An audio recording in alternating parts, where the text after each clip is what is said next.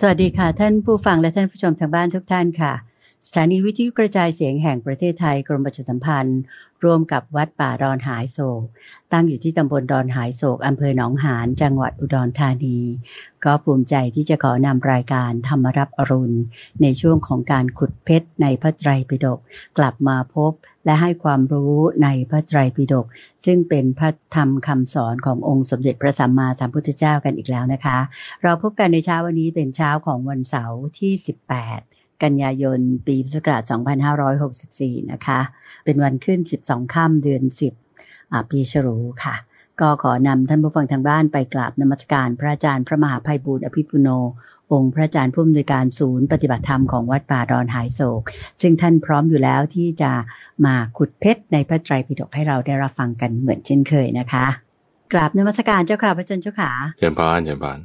สาธุเจ้าค่ะทุกวันเสาร์นั้นเราจะมาพบกันเพื่อที่จะขุดคุยเรื่องราวที่อยู่ในพระไตรปิฎกเจ้าค่ะซึ่งพระอาจารย์ว่ามันเป็นเรื่องที่สำคัญมากเลยแล้วก็เลยจึงเป็นการบังคับตัวเองด้วยบังคับท่านผู้ฟังด้วยเจ้าค่ะว่ายังไงเราก็จะต้องมาศึกษาทำความเข้าใจไปด้วยกันถ้าบอกว่าจะให้เปลี่ยนไปทำเรื่องราวอย่างอื่นเนี่ยเราก็จะขาดจุดนี้ไปอย่างไงอันนี้ก็ต้องมีเจ้าค่ะเพราะว่ามันเป็นเหมือนกับรากฐานเป็นรากแก้วแล้วตัวพระอาจารย์เองจะมามีความรู้เรื่องราวมาเล่าให้ท่านผู้ฟังท่านผู้ชมคุณเตือนใจฟังได้แบบมันก็ต้องไปอ่านใช่ไหมล่ะเจ้าค่ะตอนนี้ไปอ่านศึกษาจะอ่านจากตรงไหนก็ต้องอ่านจากในพระไตรปิฎกครูบาอาจารย์สอนอธิบายก็มีส่วนหนึ่งแต่หลักๆแล้วท่านเอาความรู้มาจากไหนก็อ่านจากพระไตรปิฎกเราก็ประกอบกับการปฏิบัติด้วยมีทั้งการปฏิบัติทั้งการศึกษารวมกันปุ้มเนี่ยมันจะได้ผลออกมาเป็นความเข้าใจเป็นปฏิเวทได้เจ้าค่ะเพราะฉะนั้นก็จึงเห็นความสำคัญในเรื่องนี้แล้วก็หวังว่าท่านผู้ฟังท่านผู้ชมทั้งหลายเนี่ยก็จะเห็นความสำคัญอย่างน้อยเราฟังแล้วเราก็ขยายผลไปอ่านต่อเราอาจจะอ่านตามหลังแล้วเข้าใจไม่เข้าใจยังไงอ่านก่อนบ้างอย่างเงี้ยนะเจ้าค่ะเพราะว่าในทุกวันเสาร์เรามาเจอกันเนี่ยก็จะลุยกันไปทีละข้อเราคือทีละบรรทัดทีละข้อทีละหน้าจบไปทีละเล่มว่ากันไปอย่างนี้เราเพื่อที่จะให้ระบบการเรียนรู้ความรู้ของเราเนี่ยมันแบบว่าเป็นระบบไปตามลำดับแล้วก็มีแบบแผนแล้วก็จึงคิดว่าอาทิตย์หนึ่งสักวันหนึ่งนะที่เราจะมาพูดคุยเรื่องนี้แล้วก็มีคุณเตือนใจมาทำหน้าที่แทนท่านผู้ฟังท่านผู้ชมเรารับฟังพระอาจารย์บ้างสอบถามคำถามทบทวนประเด็นต่างๆบ้างอย่างนี้นะเจ้าค่ะก็ทุกสัปดาห์ละครั้งนะเจ้าค่ะโยมก็ได้มีบุญที่จะมาทำหน้าที่ตรงนี้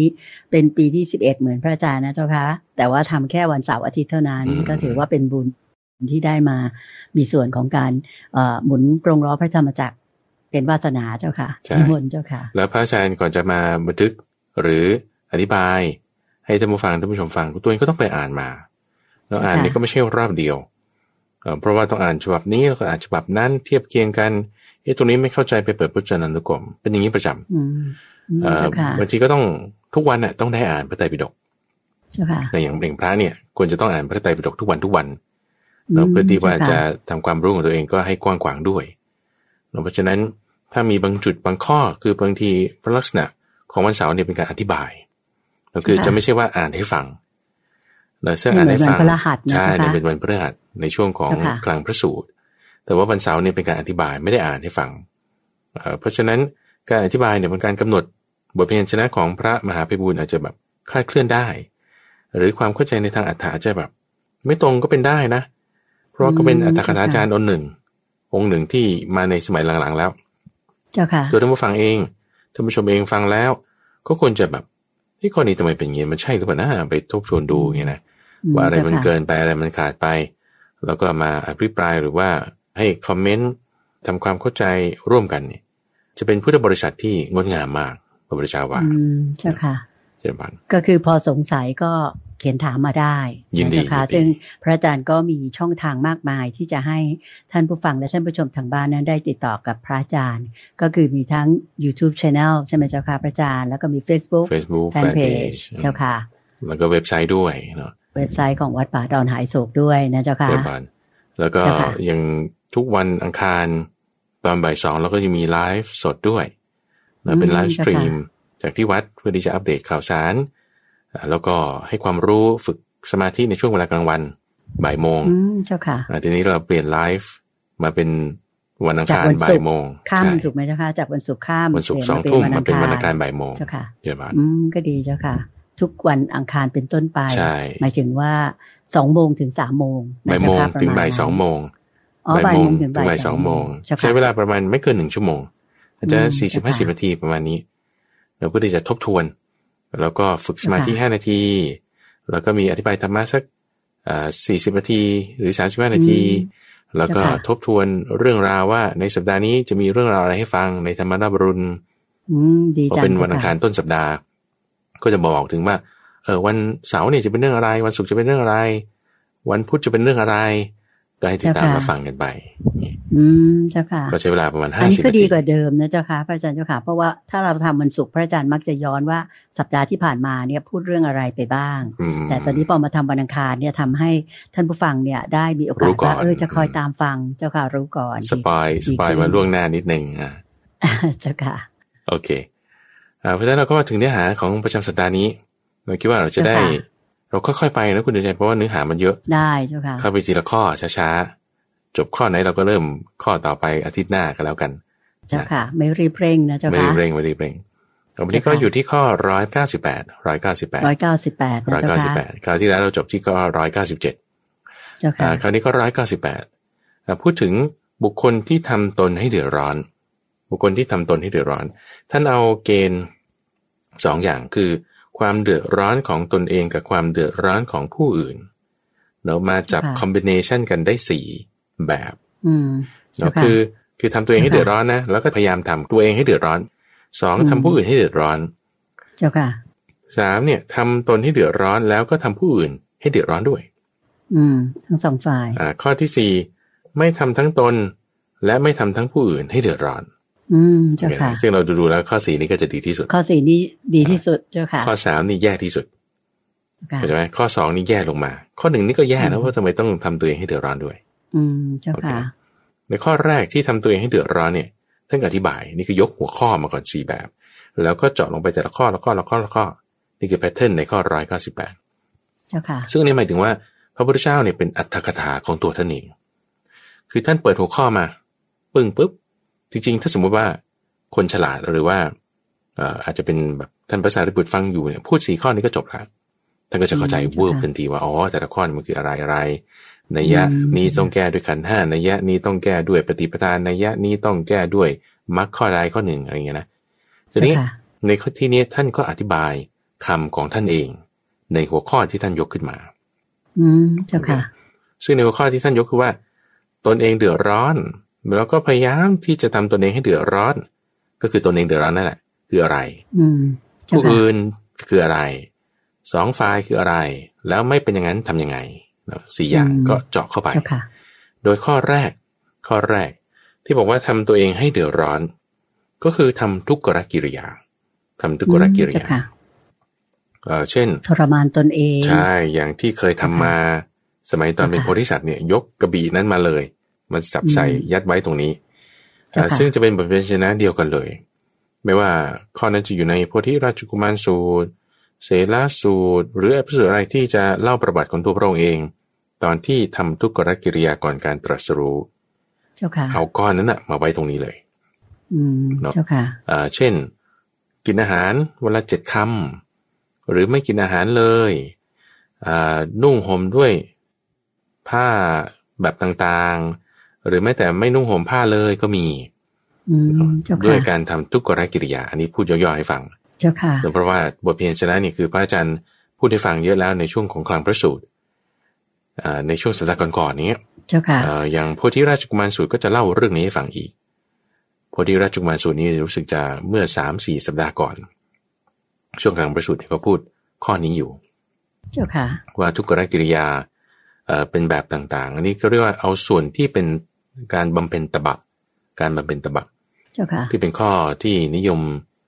ทำกันในสมัยนั้นการบำเพ็ญตบะเจ้าค่ะถามว่าแล้วทำตัวเองให้เดือดร้อนเป็นยังไงก็เพราะว่าเป็นการทำความเพียรชนิดที่เปล่าๆปลีๆไม่เกิดประโยชน์เป็นความงมงายที่เขา จะมีความเข้าใจว่าต้องทำแบบเนี้ยแล้วเทพผู้เป็นใหญ่บนสวรรค์ถึงจะพอใจแล้วก็บันดาลความพ้นทุกข์ให้1หรือ2เพื่อที่ว่าใช้กรรมเก่ากรรมเก่าทำไม่ดีเอาไว้ต้องเกิดมาใช้กรรมงั้นทำให้มันหมดก่อนตอนนี้ด้วยการลำบากด้วยความลำบากก็คิดว่าตัวเองเนี่ยใช้กรรมเก่าหมดแล้วมันจะได้พ้นทุกข์สักทีอันนี้ก็ซึ่งเป็นความเข้าใจผิดถูกไหมเจ้าค่ะเข้าใจผิดใช่ก็นี่ข้อที่1ทำตัวเองให้เดือดร้อนประกอบความเพียรในการทำตนเองให้เดือดร้อนเจ้าค่ะธรรมะข้อที่2ทำผู้อื่นให้เดือดร้อนนี่คือยังไงก็คือการฆ่าสัตว์การฆ่าพวกเป็นนายพรานอย่างเงี้ยเป็นชาวประมงเป็นโจรเป็นเพชฌฆาตเป็นคนฆ่าโคหรือเป็นนักประหารผู้ที่กระทำการเบียดเบียนผู้อื่นให้เดือดร้อนอย่างเงี้ยชื่อว่าเป็นผู้ทำผู้อื่นให้เดือดร้อนแล้วก็ประกอบความมันในการทำผู้อื่นให้เดือดร้อนด้วยเจ้าค่ะทำให้ชีวิตเขาล่วงไปหรือทำให้เขาเดือดร้อนนะเจ้าค่ะอย่างนี้เจ้าค่ะเพราะฉะนั้นการแกล้งเพื่อนการรังแกสัตว์หรือการฆ่ามันนี่ก็ทำให้เขาเดือดร้อนแน่เจ้าค่ะโอเคทีนี้ทำมาในข้อที่3ข้อที่3เนี่ยทำตนเองให้เดือดร้อนทำผู้อื่นให้เดือดร้อนด้วยทำทั้งตนเองและผู้อื่นให้เดือดร้อนเจ้าค่ะโอเคนะอันนี้คือเป็นยังไงคือพูดถึงการบูชายัญคุณใจการบูชายัญคือพูดถึงพราหมณ์เนี่ยนะพราหมณ์คนหนึ่งเขาประกอบพิธีบูชายัญโดยใช้แพะแกะไก่สุกรช้างม้าโคลามาฆ่าแล้วพวกคนงานอะไรต่างๆที่ต้องเป็นคนรับใช้ทำงานแล้วก็ต้องทำแบบถูกบังคับมาทำด้วยน้ำตานองหน้าทำงานไปพลางร้องไห้ไปพลาง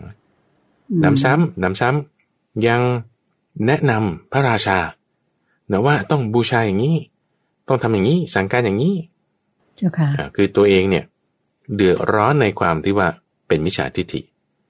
แล้วก็ทำให้คนอื่นสัตว์อื่นเช่นลูกน้องแพะแกะไก่พวกนี้มันต้องลำบากพลัดพรากอันนี้เป็นการทำให้ทั้งตนเองเดือดร้อนแล้วก็ประกอบให้ผู้อื่นเดือดร้อนด้วยเจ้าค่ะซึ่งจริงๆพระอาจารย์คิดว่าแม้แต่ข้อที่2เองก็ทำตัวเองให้เดือดร้อนเหมือนกันนะในความที่ว่าเขาผิดศีลไงความที่ผิดศีลเนี่ยก็ตัวเองก็เดือดร้อนด้วยแล้วทีนี้พระพุทธเจ้าท่านแยกไว้ก็แยกตามท่านละกันเนาะส่วนที่ค่อนข้างชัดเจนในข้อที่3ที่ว่าเป็นการบูชายัญก็เพราะว่าคือตัวเองทำด้วยมิจฉาทิฏฐิชัดเจนตัวเองทำด้วยมิจฉาทิฏฐิซึ่งมิจฉาทิฏฐิเนี่ยมันหนักกว่าการผิดศีลเพราะว่าถ้าเราแบ่งกรรมทางกายวาจาใจเนาะการผิดศีลเนี่ยยังเป็นกรรมทางกายแต่มิจฉาทิฏฐิเนี่ยเป็นกรรมทางใจเลยเป็นกรรมทางใจซึ่งท่านก็จะมักเน้นว่าเรื่องใจเป็นใหญ่เป็นสำคัญกว่าว่าถ้าจิตใจมันบิดเบี้ยวไปก็ชื่อว่าทำตัวเองให้เดือดร้อนในขณะที่ถ้าผิดศีลก็ชื่อว่าทำผู้อื่นให้เดือดร้อนเข้าใจไหมประเด็นก็จะจึงเอา2ส่วนมารวมกันจับยัดมาใส่ในข้อ3เข้าใจเจ้าค่ะโอเคอันนี้ข้อ3ทีนี้ถัดมาข้อ4ข้อที่4คือนี้พระอาจารย์พูดแบบย่อๆนะคุณใจในบทเรียนชนะที่เขาพูดถึงการบูชายัญรูปแบบทิฏฐิที่มันจะไม่ถูกเนี่ยมันก็จะมีบทเรียนชนะที่สวยงามซึ่งในข้อนี้มันไม่ได้มีอยู่ในพระสูตรอื่นๆมีแค่ในพระสูตรนี้เท่านั้นเพราะนั้นก็อยากจะชักชวนท่านผู้ฟังท่านผู้ชมว่าถ้ามีเวลานะหรือว่าจบรายการแล้วเนี่ยไปอ่านตามได้เดี๋ยวนี้ข้อ198ในข้อที่3การที่ทำทั้งตนเองและผู้อื่นให้เดือดร้อนในเรื่องรูปแบบของการบูชายัญโอเคซึ่งนี้จะขยายความไว้เต็มที่เลยถ้าเปรียบเทียบกับในที่อื่นโอเคต่อมาในข้อที่4คือไม่ทำทั้งตนเองแล้วก็ไม่ทำทั้งผู้อื่นให้เดือดร้อนโอเคนะทำยังไงคือในข้อนี้ก็คือยกเรื่องของประมวลพรหมจรรย์ตลอดสายมาเลยเจ้าค่ะเป็นไงเจ้าค่ะพระอาจารย์ประมวลพรหมจรรย์ตลอดสายเจ้าค่ะคือเริ่มจากศรัทธาได้ฟังธรรมก่อนเริ่มจากพระพุทธเจ้าอุบัติขึ้นแล้วก็ได้ฟังธรรมแล้วก็เกิดศรัทธามีศรัทธาแล้วก็ออกบวชแล้วก็รักษาศีลได้สำรวมอินทรีย์ ได้สมาธิแล้วก็ทำอาสวะให้สิ้นก็คือไปถึงจุดที่เป็นพระอรหันต์เลยใช่ไหมเจ้าค่ะประเด็นนี้ไล่มาจากศรัทธาใช่ไหมวิริยะสติสมาธิปัญญาไล่ไปหมดเลยเป็น4-5หรือจะไล่จากศีลสมาธิปัญญาพูดอย่างนี้ก็ได้เจ้าค่ะพูดง่ายๆก็คือมรรค 8นั่นแหละมรรค 8ในข้อนี้เจ้าค่ะมรรค 8จัดอยู่ในข้อที่4ที่ว่าไม่ทำทั้งตนเองและผู้อื่นให้เดือดร้อนโอเคไหมมรรค 8นี่จะเป็นทางสายกลางดีจริงๆเจ้าค่ะเพราะฉะนั้นเราปฏิบัติศีลอย่างเงี้ยตัวเราเองก็ไม่เดือดร้อนตัวผู้อื่นก็ไม่ได้รับการเบียดเบียนจากเราใช่เจ้าค่ะหรือเราคิดสัมมาสังกัปปะสัมมาสังกัปปะนี่คือไม่คิดในทางการไม่คิดในทางปฏิบัติไม่คิดในทางเบียดเบียนใช่ปะพอเราไม่คิดโกรธใครตัวเราก็ไม่ได้รับความเดือดร้อนเขาที่จะแบบว่าถูกเราพูดทิ่มแทงนั้นเขาก็ไม่ได้รับการเดือดร้อนเพราะเราก็มีสัมมาวาจาไปในตัวเจ้าค่ะก็เป็นแต่ดีท่าเดียวเจ้าค่ะก็คือรักษาทั้งตัวเราน้ำใจเรากับน้ำใจเขาด้วยใช่เจ้าค่ะพระอาจารย์เจ้าค่ะซึ่งในการประมวลพรหมจรรย์ตลอดสายนี่คือแบบว่ายกมาทั้งกระบี่เลยจากเรื่องจุลศีลคือศรัทธาแล้วก็ออกบวชสำรวมอินทรีย์จุลศีลมัชฌิมศีลมหาศีลฌาน1 2 3 4วิชา1 2 3แบบยกมาทั้งยวงเลยข้อนี้ยาวมากก็จะคล้ายๆกันกับในส่วนของโพธิราชกุมารสูตรหรือสามัญญผลสูตรที่อ่านได้ฟังเป็นประจำเจ้าค่ะตรงนี้เราอาจจะเคยได้ยินบทเรียนชนะแล้วแต่ว่าข้อที่3เมื่อตะกี้นะจะแบบอาจจะไม่ค่อยได้ยินก็เลยจะให้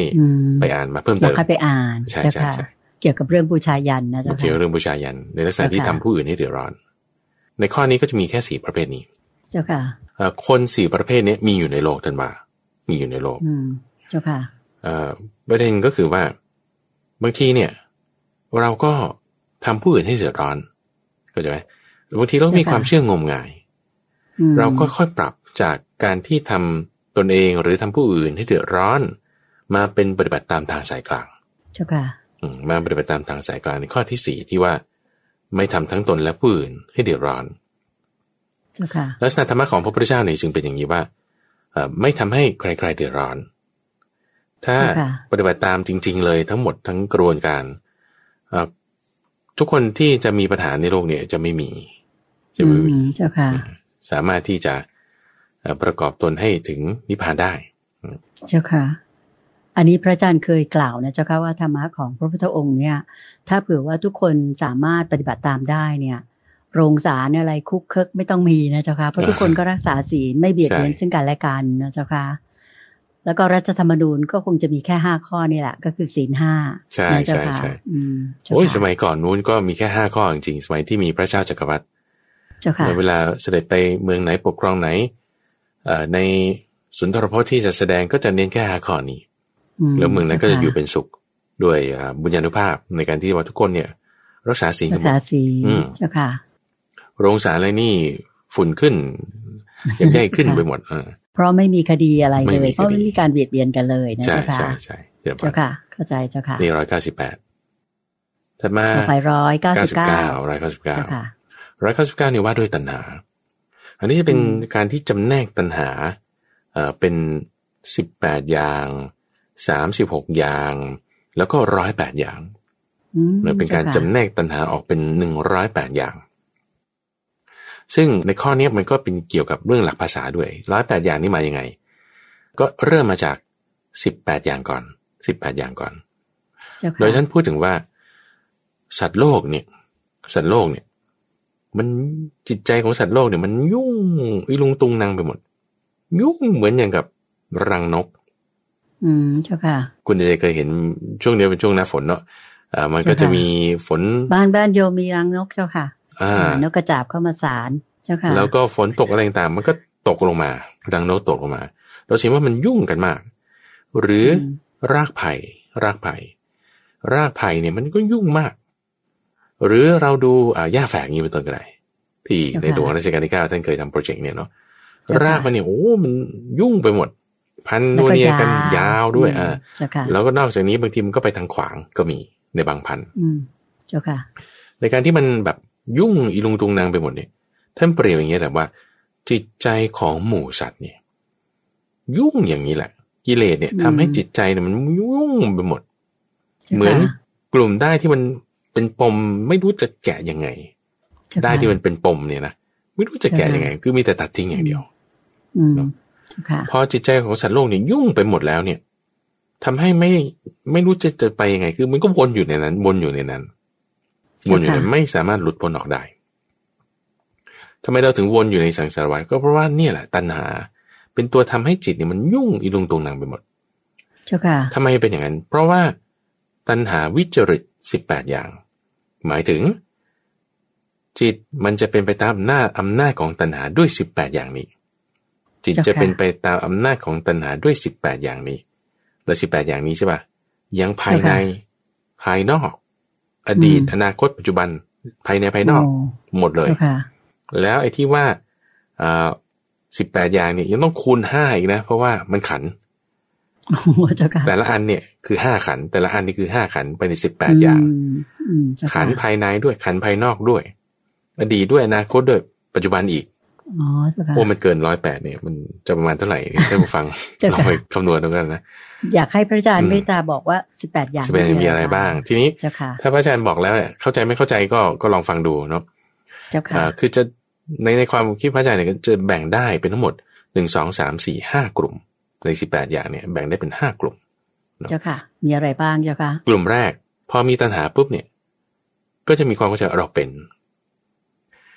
นอย่างนี้เราเป็นอย่างนั้นเราเป็นอย่างอื่น4อย่างนี้คือกลุ่มแรกเราเป็นอย่างนี้เราเป็นอย่างนั้นเราเป็นโดยประการอื่นเจ้าค่ะเรื่องที่4กลุ่มแรกมี4ข้อเจ้าค่ะถัดไปกลุ่ม2เราเป็นผู้เที่ยงเราเป็นผู้ไม่เที่ยงเราเป็นผู้เที่ยงเราเป็นผู้ไม่เที่ยงแม้แต่คิดว่าเราเป็นผู้ไม่เที่ยงนั่นน่ะตัณหาเจ้าค่ะแล้วถามว่าในก้อนหนึ่งเนี่ยคือ5ขันนะ5ขันเจ้าค่ะเส้นเพราะเรามีเวทนานั้นสมมติเราเป็นใช่ไหม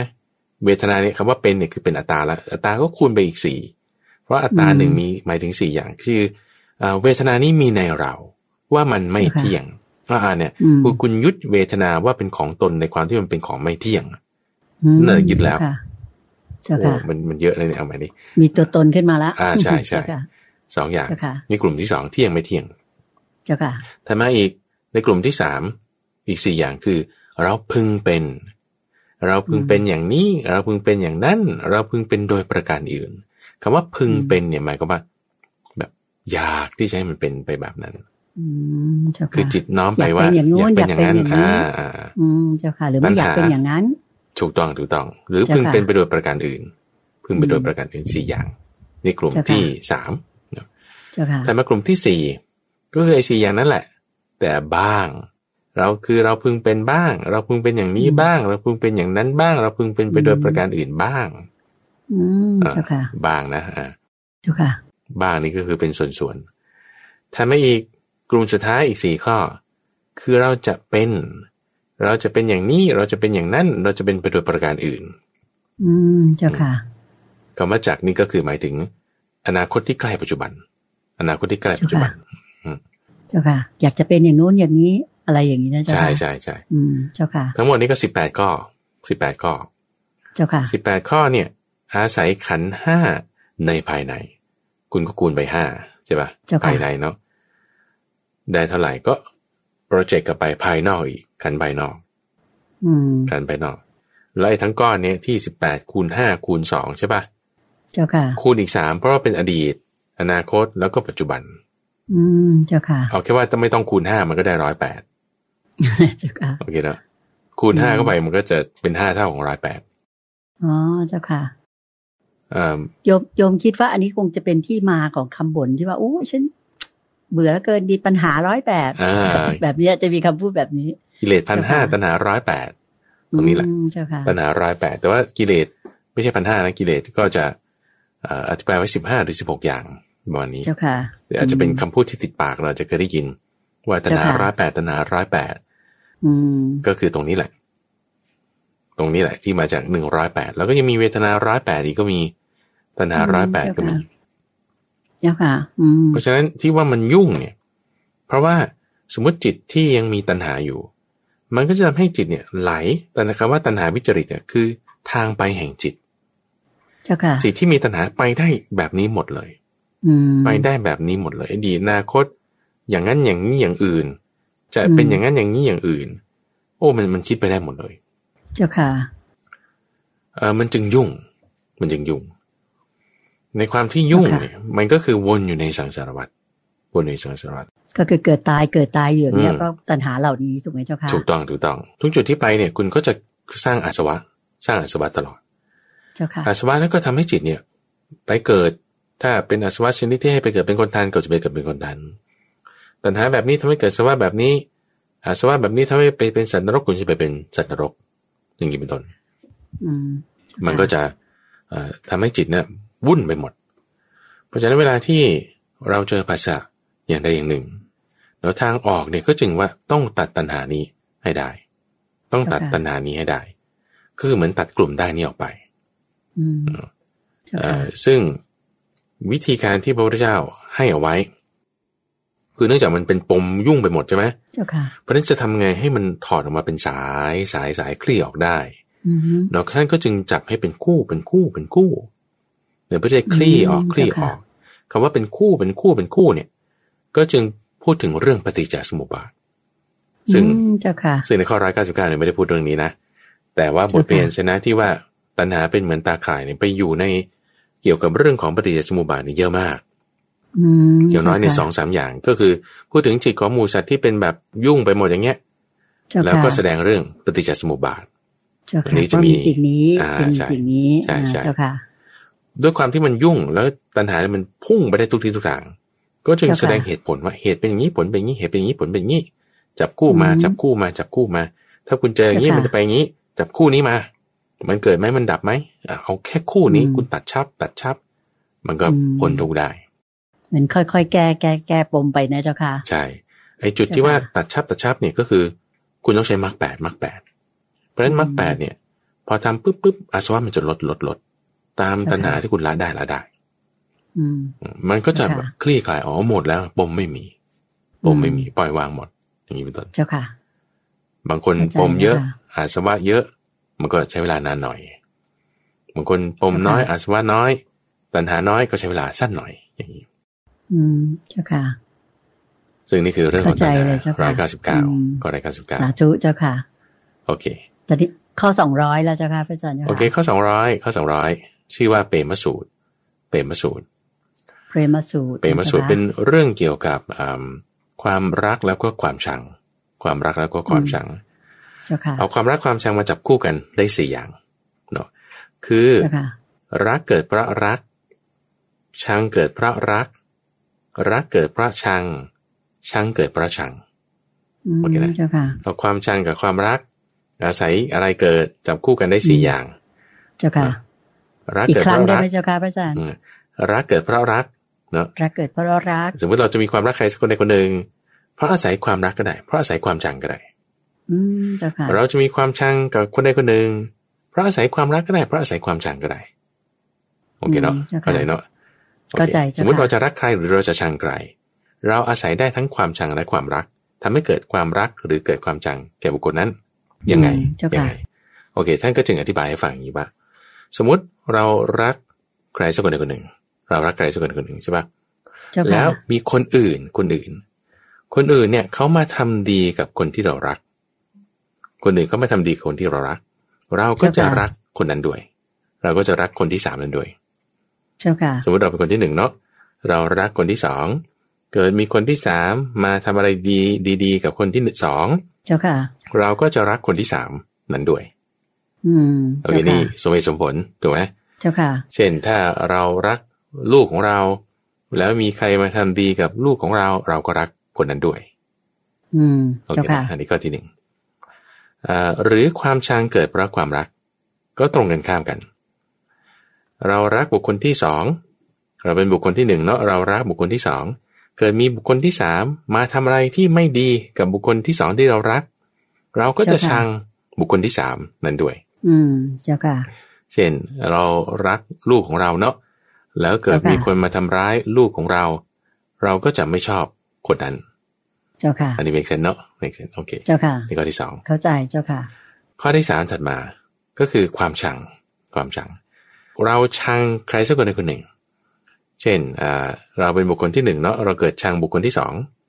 เจ้าค่ะแล้วเกิดมีใครไม่รู้มาทำไม่ดีกับบุคคลที่สองนั้นที่เราชังนั่นน่ะเราจะพอใจคนที่สามนั้นดีมันทำให้ไอ้คนที่สองที่เราชังเนี่ยมันเดือดร้อนเหมือนกับเป็นพวกเราแล้วเขาก็จะมีคำพูดอย่างนี้ศัตรูของศัตรูก็คือเพื่อนเรานั่นเองใช่คือมิตรเจ้าค่ะใช่เพราะฉะนั้นความรักจึงเกิดจากความชังได้เพราะเราชังบุคคลที่สองเราจึงรักในบุคคลที่สามที่ถ้าเขาไปทำไม่ดีกับบุคคลที่สองนั้นเจ้าค่ะโอเคนะเพราะฉะนั้นศัตรูของศัตรูจึงเป็นมิตรกันจึงรักกันเจ้าค่ะโอเคเจ้าค่ะถัดมาความชังเกิดเพราะความชังก็ได้นะความชังเกิดเพราะความชังก็ได้ก็ตรงข้ามกับข้อที่สามเราไม่ชอบบุคคลที่สองนั้นแต่ปรากฏว่ามีคนมาทำดีกับบุคคลที่สองเราก็ไม่ชอบมันอีกเหมือนกันไอ้บุคคลที่สามนั่นแหละเพราะเดินมาทำให้ทำดีๆกับคนที่เราไม่ชอบเจ้าค่ะเข้าใจเจ้าค่ะเหมือนเป็นพวกเดียวกันเป็นพวกเดียวกันคนที่เราไม่ชอบใช่เราก็เลยไม่ชอบไปด้วยพันธมิตรของศัตรูก็คือศัตรูนั่นแหละทั้งนั้นที่เมื่อก่อนอาจจะแบบไม่ได้เกลียดกันไม่ได้มีปัญหากันแต่พอเขารักกันมีปัญหากับเราทันทีอย่างนี้เป็นต้นเข้าใจเจ้าค่ะสี่อย่างเนี้ยท่านบอกว่ามันมีอยู่นะโอเคมันมีอยู่คนทั่วไปเนี่ยเป็นอย่างนี้เจ้าค่ะประเด็นคือจะไม่ให้มีทั้งสี่อย่างนี้จะไม่ให้มีทั้งความรักที่เกิดจากความรักความรักที่เกิดจากความชังความชังที่เกิดจากความรักหรือความรักที่เกิดจากความชังก็ตามความชังที่เกิดความชังเนี่ยทั้งสี่อย่างเนี่ยถ้าจะไม่ให้มีจะไม่ให้มีได้ต้องทำอย่างไรเจ้าคะก็คือเข้าฌาน1 2 3 4ละอาสวะทำจิตให้หลุดพ้นจะละความรักความชังที่เกิดจากความชังหรือความรักนั้นน่ะได้หมดเจ้าค่ะ4ข้อนี้ละได้หมดเลยละได้หมดเลยตัดหมดแล้วตัดหมดแล้วเจ้าค่ะตัดหมดแล้วเพราะฉะนั้นถ้าเรายังรู้สึกรักหรือชังใครสักคนใดคนหนึ่งอยู่เรารักหรือชังใครสักคนหนึ่งนั่นแสดงว่ามันอาจจะยังไม่บรรลุจริงๆเจ้าค่ะเรายังตัดไม่ได้ยังตัดไม่ได้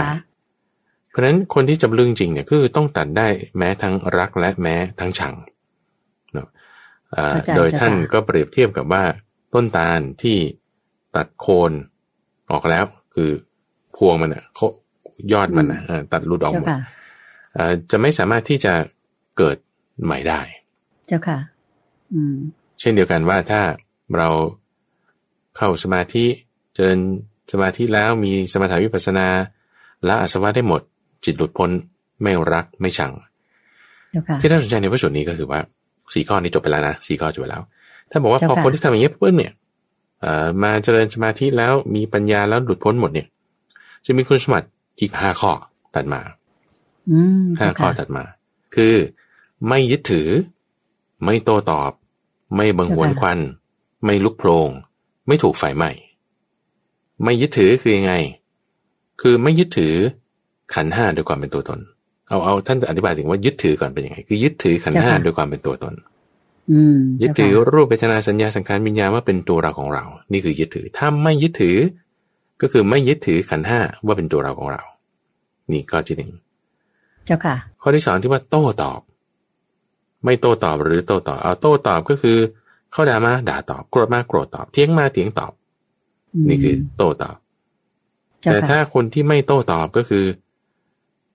ด่ามาไม่ด่าตอบโกรธมาไม่โกรธตอบเถียงมาไม่เถียงตอบนี่ก็ข้อที่2เจ้าค่ะเหมือนวางอุเบกขาได้ใช่ใช่ไหมเจ้าค่ะก็คือพอคุณหลุดพ้นแล้วก็จะมีคุณสมบัติข้อที่2นี้ขึ้นมาไงเจ้าค่ะข้อที่3คือบังหวนควันคำว่าบังหวนควันเนี่ยก็คือตัณหาเนี่ยมันทำให้เกิดเป็นตัวตนขึ้นมาแต่ข้อที่พูดเมื่อสักครู่เนี่ยว่าตัณหาวิจริต18อย่างใช่ไหมคือจับมาใส่ตรงนี้เลยจับมาใส่ตรงนี้เลย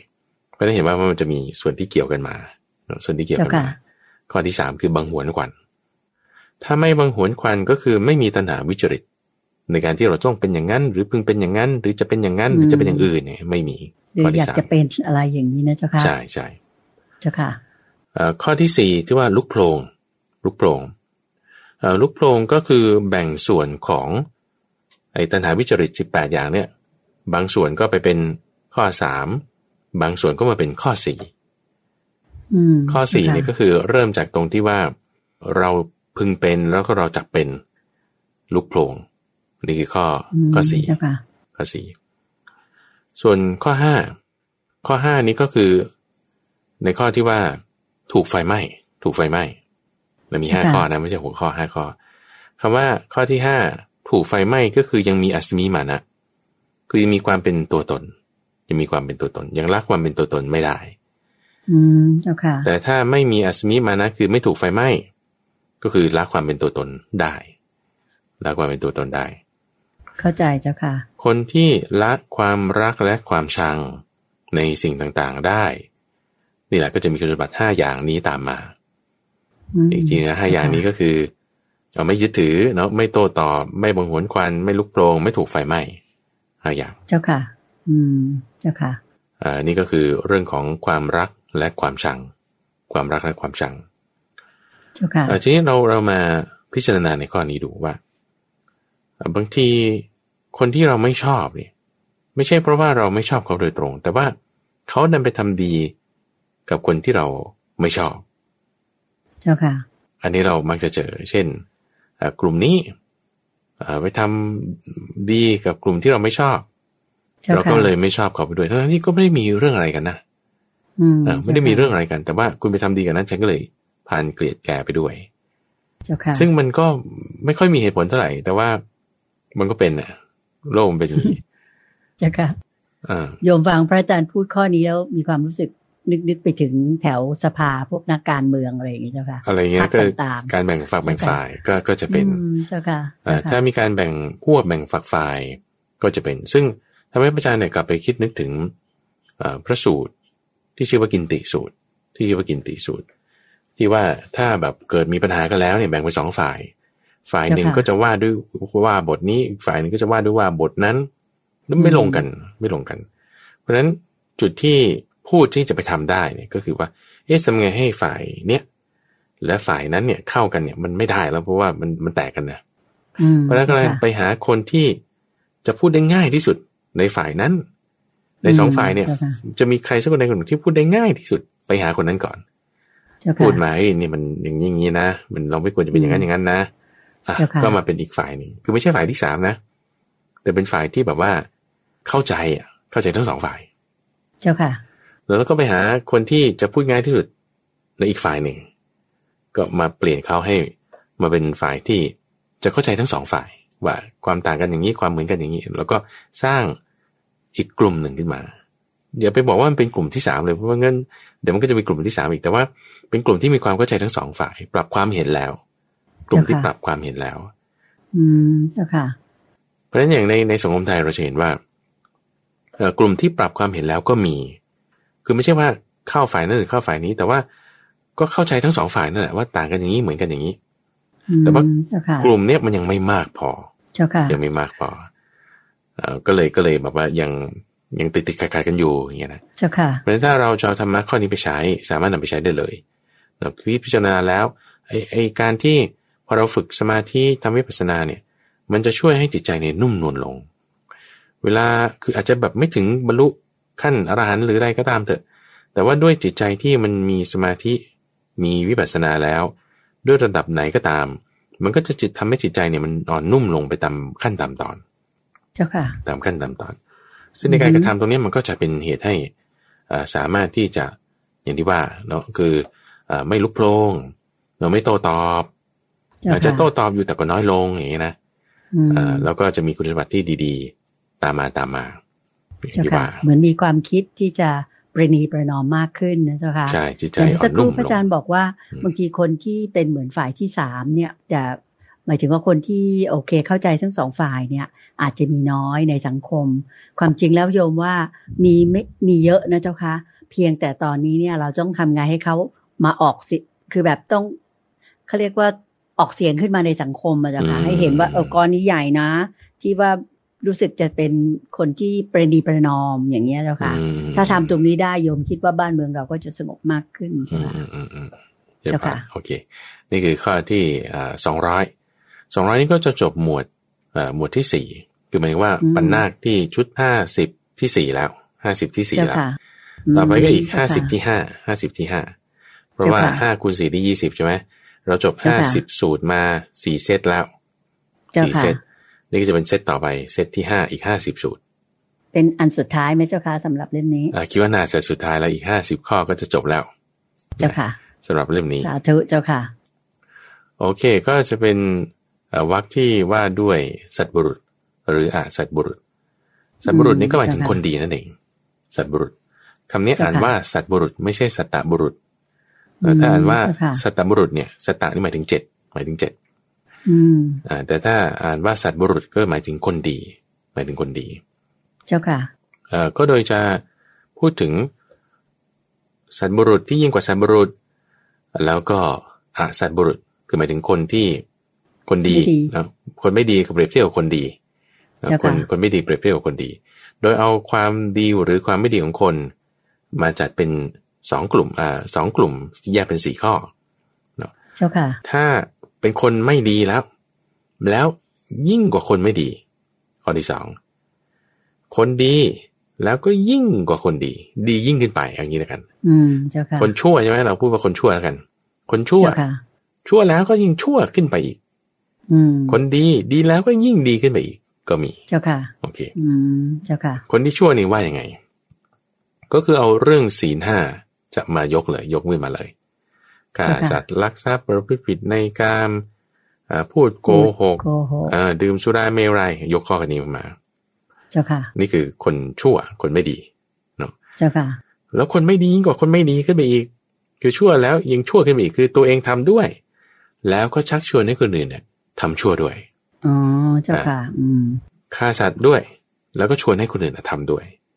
เจ้าค่ะลักทรัพย์ด้วยแล้วก็ชวนให้คนอื่นเนี่ยมาร่วมแก๊งด้วยประพฤติผิดในกามแล้วก็ชวนให้คนอื่นมาทำด้วยโกหกด้วยดื่มสุราเมรัยด้วยเจ้าค่ะเพราะฉะนั้นถ้าสมมติว่าเราจะกินเหล้าอย่างเงี้ยนะเราก็กินคนเดียวกันแล้วกันอย่าไปชวนคนอื่นมากินด้วยเจ้าค่ะโดยมักจะเป็นชั่วยิ่งกว่าชั่วคือชวนคนอื่นมาทำนั่นน่ะสิ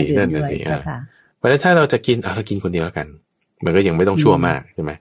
เจ้าค่ะพอเราชั่วคนเดียวเสร็จปุ๊บเราคิดดูเราอย่าเป็นคนชั่วเลยเราก็เป็นคนดีก็แล้วกันเลิกดีกว่าเจ้าค่ะคือถ้าจะให้มันเป็นวงกว้างก็ให้มันเป็นวงน้อยซะเจ้าค่ะถ้ามันน้อยอยู่แล้วก็เลิกซะอย่างเงี้ยดีกว่าเจ้าค่ะทีนี้ตรงกันข้ามคือสัตบุรุษคือคนดีใช่ไหมสัตบุรุษคนดีก็ตรงข้ามกันก็คือมีศีล5มีศีล5มีศีล5คือไม่ฆ่าสัตว์ไม่ลักทรัพย์ไม่ประพฤติผิดในกามไม่กล่าวเท็จไม่ดื่มสุราเมรัยแล้วก็ดียิ่งกว่าดีขึ้นไปอีกสัตบุรุษยิ่งกว่าสัตบุรุษก็คือตัวเองไม่ฆ่าแล้วเขาจะทำเนี่ยอย่าทำไม่ดีเราไปห้ามหมายถึงชักชวนให้เขาไม่ทำผิดศีลเช่นสมมติมีเพื่อนโทรมากินเหล้าชวนไปกินเหล้าอย่างนี้เป็นต้นนะเจ้าค่ะถ้าคือเขาเป็นคนชั่วยิ่งกว่าคนชั่วใช่ปะเพราะเขาชวนเราไปกินเหล้าใช่ปะเจ้าค่ะแต่เราไม่กินเหล้าอย่างเงี้ยเราจะเป็นคนดียิ่งกว่าคนดีเนี่ยเฮ้ยเราก็ชวนเขาว่าอย่ากินเลยเข้าใจไหมเราไม่กินเหล้าแล้วเราก็ชักชวนให้เขาในการไม่กินเหล้าก็คือเลิกเหล้านั่นเองถูกไหมเจ้าค่ะชักชวนให้เพื่อนว่าเลิกก็เถอะอย่าดื่มเลยเราเนี่ยเสียสุขภาพแบบนั้นใช่เจ้าค่ะเราเนี่ยดียิ่งกว่าดีเจ้าค่ะเป็นคนดีแล้วยังดีขึ้นไปอีกเพราะมันต้องเจอกันไงเข้าใจเจ้าค่ะคนดียิ่งกว่าดีก็จะมาเจอคือคนชั่วยิ่งกว่าชั่วอันนี้ต้องเจอกันแน่เพราะว่าคุณชักชวนเขาไงใช่ไหมล่ะทีนี้บางทีมันเป็นอย่างนี้ว่า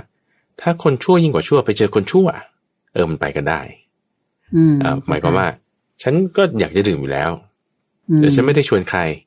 เฮ้ยพอมีคนมาชวนเนี่ยเอาไปเลยตั้งวงเจ้าค่ะตั้งวงเพราะว่าคนนั้นเขาช่วยยิ่งกว่าช่วยในการที่จะชวนเราไปดื่มใช่ป่ะเจ้าค่ะเราเกิดดื่มเราก็เลย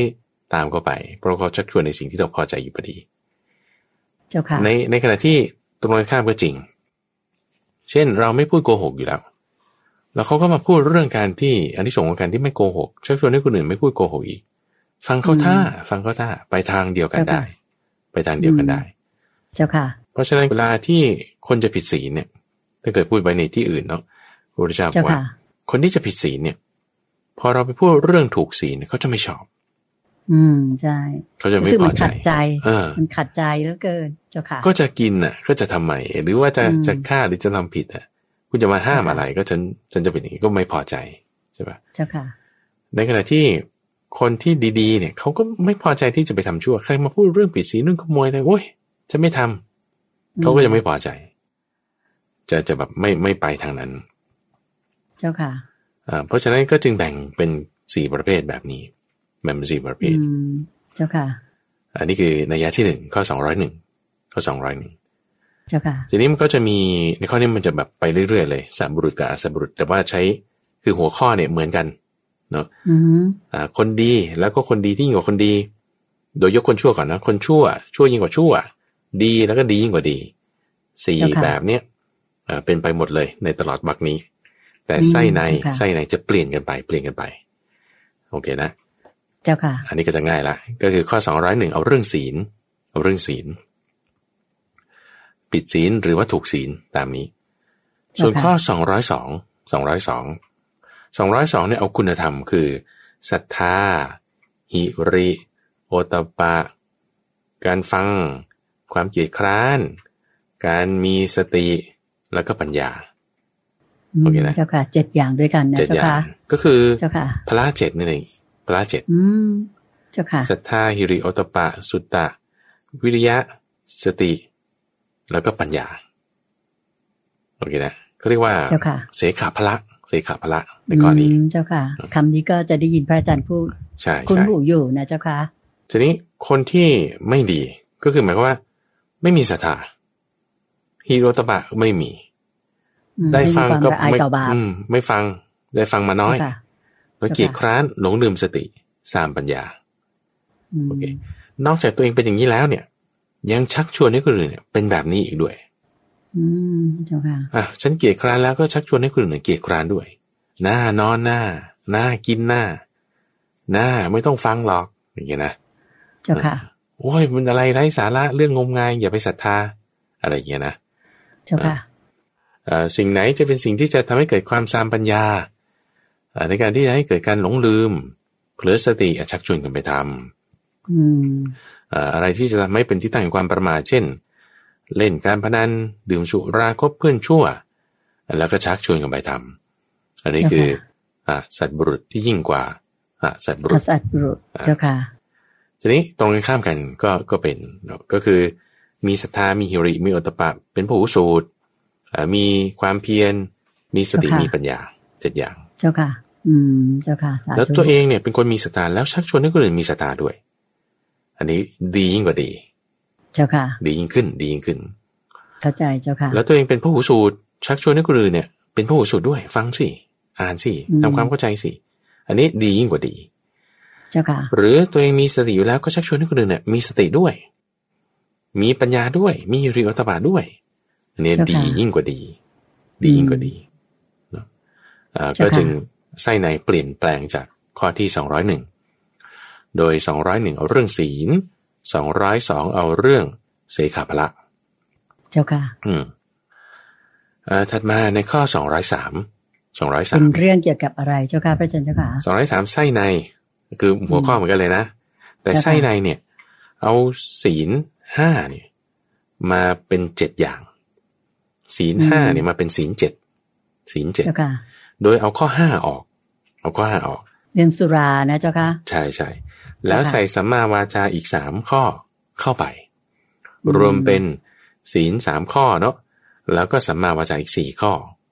เจ้าค่ะ4 + 3จึงเป็น7 4 + 3จึงเป็น7เขาเรียกว่ากรรม7ประการพระสูตรนี้สัตตกรรมสูตรเจ้าค่ะศีล5ก็คือไม่ฆ่าสัตว์ไม่ลักทรัพย์ไม่ประพฤติผิดในกาม3อย่าง3ข้อแรกสัมมาวาจาอีก4ข้อคือไม่พูดโกหกไม่พูดเพ้อเจ้อไม่พูดคำหยาบไม่พูดส่อเสียด7อย่างเจ้าค่ะทำให้พระอาจารย์เนี่ยสามารถสรุปได้ว่า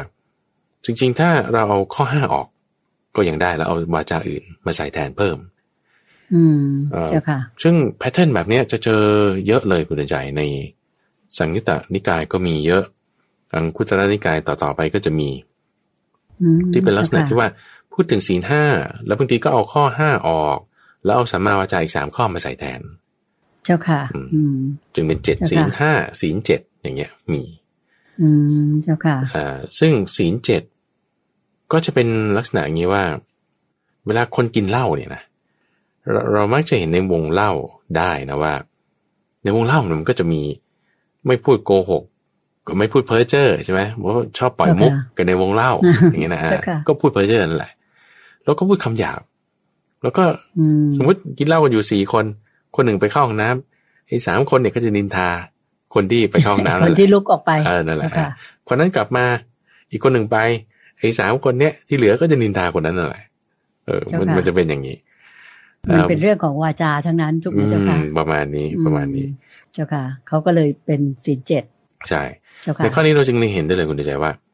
เฮ้ยถ้าบอกว่าเรากินเหล้าแล้วมันไม่เป็นขนาดนั้นเนี่ยไม่เป็นขนาดที่ว่าเป็นมิจฉาวาจาอีก3 ข้อหรือรักษาสัมมาวาจาได้ทั้งหมด4 ข้อเลยเนี่ยเจ้าค่ะมันจึงไปตรงกันกับในเรื่องของมงคลสูตรที่พูดถึงว่าการสำรวมในการดื่มน้ำเมาการสำรวมในการดื่มน้ำเมาเพราะฉะนั้นการสำรวมในการดื่มน้ำเมาก็จะเอาเกณฑ์นี้มาในการพิจารณาได้ว่าดื่มเท่าไหร่ถึงจะพอก็ถ้ามันเริ่มมีมิจฉาวาจาแล้วเนี่ยมันเกินแล้วเผลอสติแล้วทีนี้ไม่ใช่หมายความว่าให้ไปดื่มนะแต่ว่าถ้าเราเว้นขาดได้อันนี้ดีมากแน่แต่ถ้ามันมีลักษณะที่ว่าบางทีมันเป็นยาหรือมันเป็นอะไรเนี่ยเราต้องรู้จักสำรวมในการดื่มน้ำเมาคือจุดนี้เจ้าค่ะหรือบางทีอาจจะต้องไปเข้าสังคมอะไรซึ่งจำเป็นที่จะต้องมีการดื่มนู่นนี่นั้นเราก็ดื่มพอเป็นพิธีอย่างนี้ก็น่าจะจัดอยู่ในพวกนี้เหมือนกันนะเจ้าค่ะพระอาจารย์ใช่หรือแม้แต่ยาบางประเภทในสมัยปัจจุบันเนี่ยเช่นยาแก้ไอบางประเภทเนี่ยนะมันจะมีส่วนผสมของแอลกอฮอล์ใช่ปะหรืออาจจะเป็นอาหารบางประเภทมันก็จะมีส่วนผสมของแอลกอฮอล์อันนี้ก็คือรับประทานได้แต่ว่าอย่าให้เกินไปถึงจุดนั้นเจ้าค่ะก็ในลักษณะเดียวกันเนาะอันนี้ก็คือใช้เกณฑ์ศีล7 ข้อแล้วก็สัตว์บุรุษก็คือทำเนาะมันคือหมายความว่าไม่ทำศีล7 ข้อนี้สัตว์บุรุษยิ่งกว่าสัตว์บุรุษก็คือชักชวนคนอื่นในการไม่ทำด้วยแบบเดียวกันเกณฑ์ในข้อ203เอาศีล7 ข้อเจ้าค่ะทีนี้คิดว่าเราได้อีกสักข้อหนึ่งนะเพื่อที่เป็นการจบในข้อนี้เพราะมันง่ายๆตัดกันไปข้อ204นี่ก็จะพูดถึงเอา10 ข้อ10 ข้อใส่ใน10 ข้อนี่คือเรื่องกุศลกรรมบทและอกุศลกรรมบท10 อย่างกุศลกรรมบทและอกุศลกรรมบท10 อย่างถ้าคนไม่ดีก็คือทำอกุศลกรรมบทไม่ดียิ่งกว่าไม่ดีคือชวนเขาด้วยไปชวนคนอื่นชวนคนด้วยให้ทำอกุศลกรรมบท10 อย่างด้วยเจ้าค่ะถ้าคนดีก็คือทำกุศลกรรมบท10แล้วก็ยิ่งดียิ่งกว่าดีก็คือชวนเขาให้ทำกุศลกรรมบท10 อย่างด้วยเจ้าค่ะกุศลกรรมบทเป็นอะไรแล้วก็กาย3วาจา4แล้วก็มโนอีก3มโนอีก3กายวาจาใจนั่นเองถูกไหมเจ้าค่ะเจ้าค่ะเพราะฉะนั้นกายวาจาเราพูดไปแล้วเนาะกายก็คือสัมมากัมมันตะวาจาคือสัมมาวาจาเนาะส่วนใจก็คือจะเป็นการมีสัมมาทิฏฐิการไม่คิดพยาบาทแล้วก็การไม่คิดเพ่งเล็งการไม่เพ่งเล็งทรัพย์ของเขาว่าทรัพย์ของใครทรัพย์คนนั้นจงมาเป็นของเรานี่คือไม่เพ่งเล็งการไม่พยาบาทก็คือไม่คิดปองร้ายไม่คิดอาฆาตการที่มีสัมมาทิฏฐิก็คือมีสัมมาทิฏฐิเชื่อว่าบาปมีบุญมีพ่อมีแม่มีพระพุทธเจ้ามีทำกรรมดีได้ดีช่วยได้ชั่วเจ้าค่ะอันนี้จะเป็นสัมมาทิฏฐิสัมมาทิฏฐิเบื้องต้นเจ้าค่ะถ้าในใจมี3 อย่างนี้วาจามี4 อย่างนั้นกายมีอีก3 อย่างหนึ่งเดี๋ยวรวมกันก็เป็นกุศลกรรมบท10 อย่างเจ้าค่ะในกุศลกรรมบท10 อย่างนี้ถ้าตัวเองมีแล้วชักชวนคนอื่นให้มีด้วยอันนี้จะชื่อว่าเป็นการที่เป็นคนดียิ่งขึ้นกว่าคนดีเจ้าค่ะนี่คือข้อ204ผมคิดว่า205กับ206เนี่ยมันจะคู่กันแล้วก็จะค่อยมาอธิบายในสัปดาห์หน้าละกันเจ้าค่ะฟังต่อในสัปดาห์หน้าดีกว่านะเจ้าค่ะเจ้าค่ะค่ะท่านผู้ฟังและท่านผู้ชมทางบ้านค่ะดิฉันเชื่อมั่นว่าท่านผู้ฟังที่ตามรับฟังพระอาจารย์พระมหาไพบูลย์อภิปุโนได้มา ชี้แจงเล่าให้ฟังอธิบายให้ฟังถึงพระสูตรต่างๆในพระไตรปิฎกในวันนี้ช่วงของขุดเพชรในพระไตรปิฎกดิฉันเชื่อมั่นเหลือเกินว่าท่านผู้ฟังเห็นเลยว่าคำสอนขององค์พระสัมมาสัมพุทธเจ้าพระพุทธโคดมเนี่ยขนาดท่านได้ตรัสรู้แล้วก็สั่งสอนมาเมื่อ 2,600 กว่าปีที่แล้วมันยังเป็นความจริงเรียกว่าในสมัยนี้เลยแบบปรับได้ในสังคมเลยนะเจ้าค่ะพระอาจารย์เห็นอยู่ทั่วไปเลยถ้าเผื่อเรานำพระธรรมของพระองค์ท่าน